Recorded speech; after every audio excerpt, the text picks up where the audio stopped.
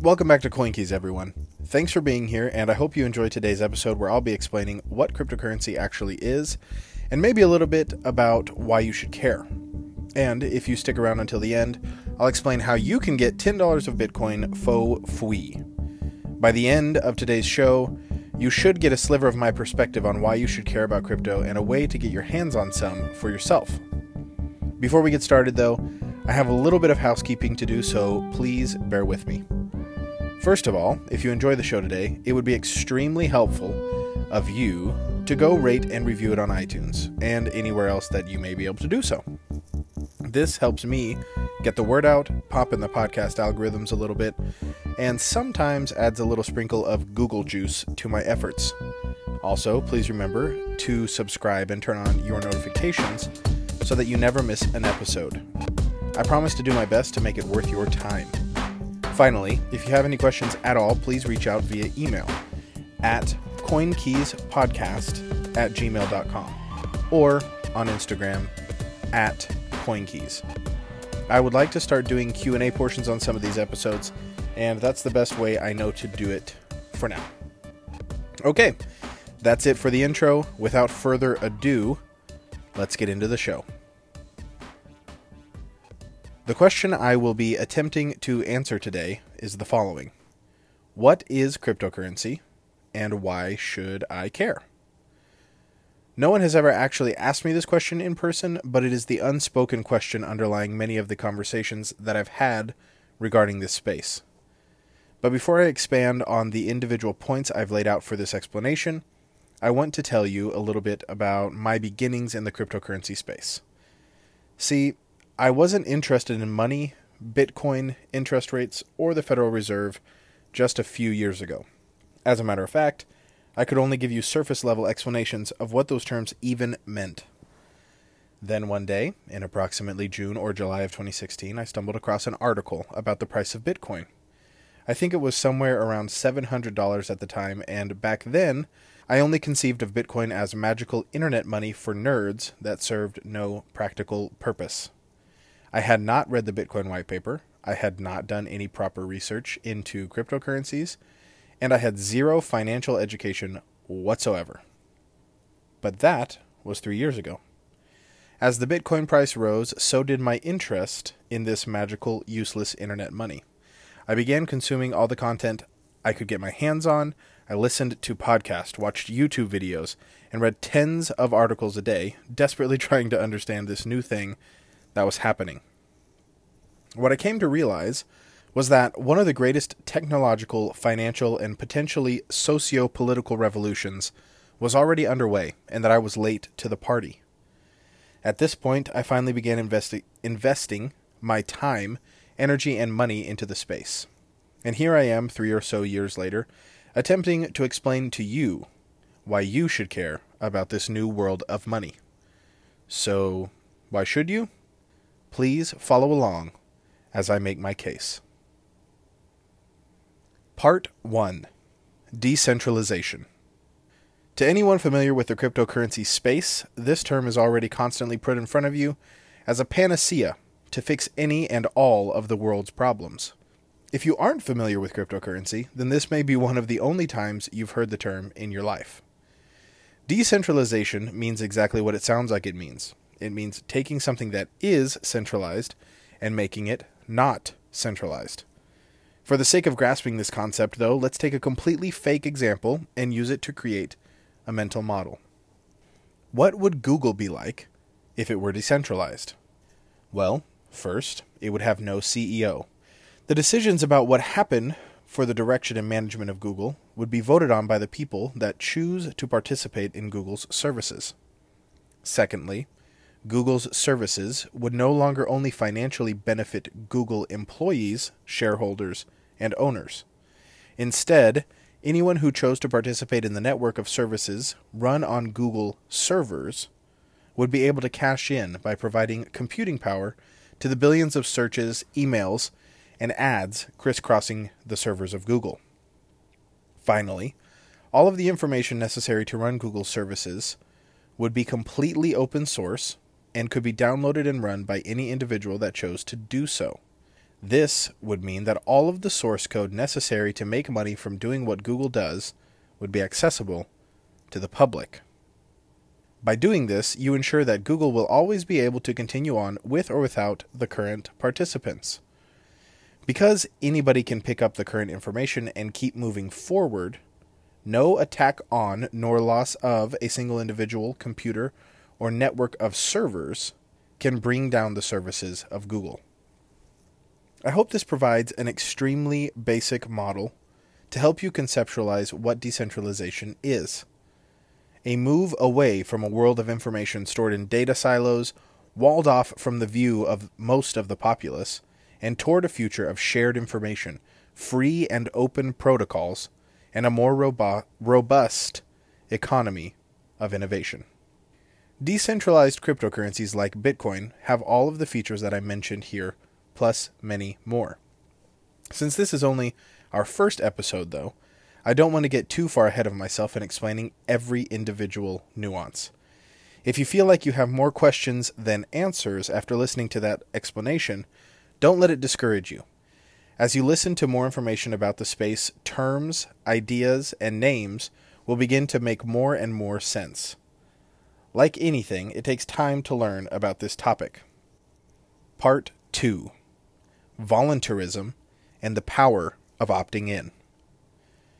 If that title doesn't get you all excited, I don't know what will. Voluntary participation, or voluntarism, is a concept we don't often discuss, but that makes all the difference in the worlds of economics and social dynamics. In the history of our planet, thousands of different monetary models have been tried. Communism, socialism, fascism, feudalism, sharecropping, Austrian, or Keynesian. Take the time, and you will find a financial system that suits any political fancy you may have. The model that has produced the greatest amount of wealth and the most equal spread of opportunity for the most people, however, is capitalism. I'm not here to extol the virtues of capitalism, though. I'm here to explain why you should care about cryptocurrency. So what does capitalism have to do with cryptocurrency? One word: voluntarism. It would be difficult to overstate the importance and the power of individual choice. This is obviously true in the world of money, too. When we purchase something at the store, we send a signal to the producer of the good and to the owner of the store that we like that product. We tell the packaging designer that they did a good job. We tell the trucking company that it's a good idea to keep transporting those products. We tell the other stores in our town that they should carry that product as well.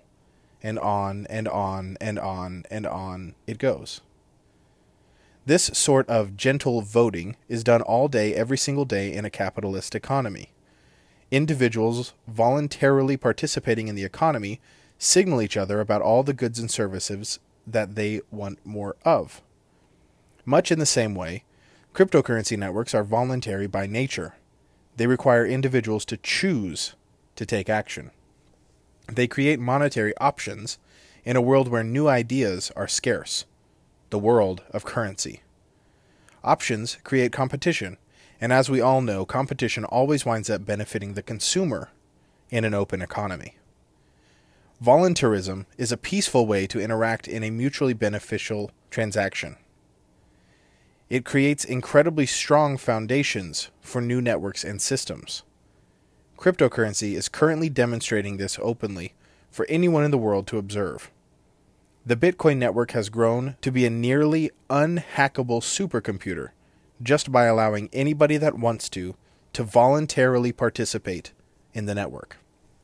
The decision by millions of people to view Bitcoin as money has driven the price from less than $5 to over $20,000 at its all-time high. A mutually beneficial situation, if ever there was one. Cryptocurrency's voluntary opt-in required nature lends itself to the peaceful creation of new economic models that will benefit not just those that choose to participate early, but all those that gain the benefits of using the network in the future.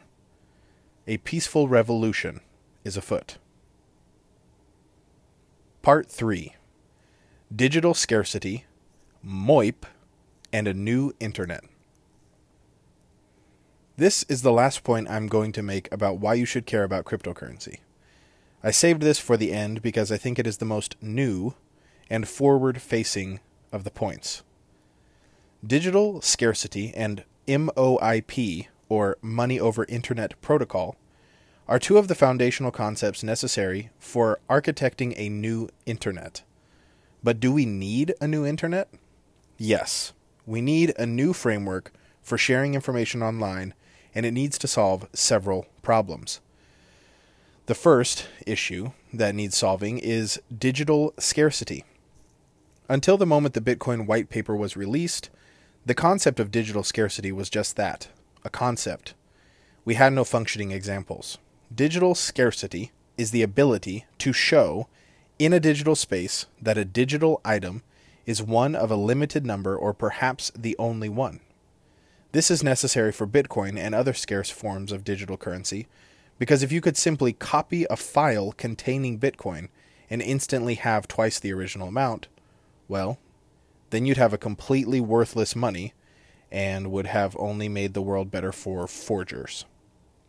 Bitcoin solves this problem by introducing computer mining and mathematically hashing each new block that is added to the Bitcoin blockchain.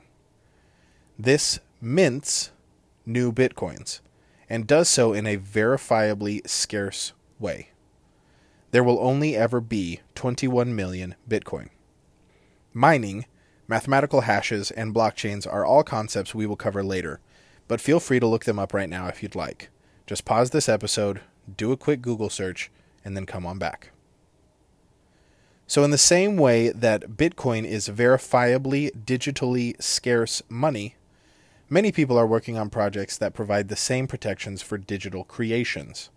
Projects like Poet, which aims to make it possible for content creators to register their creation on a blockchain protocol that proves their ownership and tracks any alterations made to the original.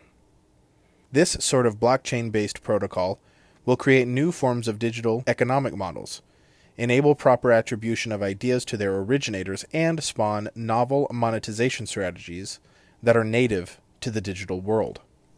Imagine being able to create a new piece of content, upload it via the Poet protocol, and have an immutable, time-stamped registration that proves you are the first person who created it. This would change the game for digital content creators. But how would they be paid for their creations in a natively digital currency? Enter MOIP. MOIP, MOIP, as it is affectionately called, stands for Money over Internet Protocol, and is the financial version of the Voice over Internet Protocol that completely changed the world of telephony. It created and destroyed enormous businesses, and MOIP may be poised to do the same. The way the current infrastructure of the internet works is based on a stack of protocols. These different protocols are open and allow for communication networks to be created between computers. They send and receive different kinds of information, and are all necessary to run the services we're all used to. The Voice over Internet Protocol made it possible to transfer live voice data anywhere in the world that was connected to an IP address for way less than what it cost using the old telephone system. VoIP is the reason you can voice or video chat with someone on the other side of the planet for free today, instead of paying $31 a minute like you would have in the 90s. The Money over Internet Protocol will do the same thing for value transfer. It will make the transfer of monetary value so cheap, easy, and native to the digital world that sending money the traditional way will be relegated to a few almost non-existent use cases. MOIP is impossible, however, without cryptocurrencies, digital scarcity, and the underlying blockchain technology that makes tracking and verifying all of this information possible. So why is it that you should care about cryptocurrency? Here's why. Because the existence of better money that isn't controlled by a government creates competition that can only make the whole landscape of currency better for the individual. You should care about cryptocurrency because a financial network in which you can not only spend the currency, but also create and financially benefit from the use of it, is a financial network worth having around. You should care about cryptocurrency because voluntarily getting to choose your financial future is vastly superior to a world where governments have complete and total control to dictate what money you use. You should care about cryptocurrency because the ability to attribute ownership of digital goods in a natively digital way while proving that an item is digitally scarce will create new forms of economic interaction that will be to the benefit of all mankind. And lastly, because leaving the future of money to the same people that have been absolutely screwing it up for the past 100 years doesn't seem like the best option, especially in a world where we now have a choice.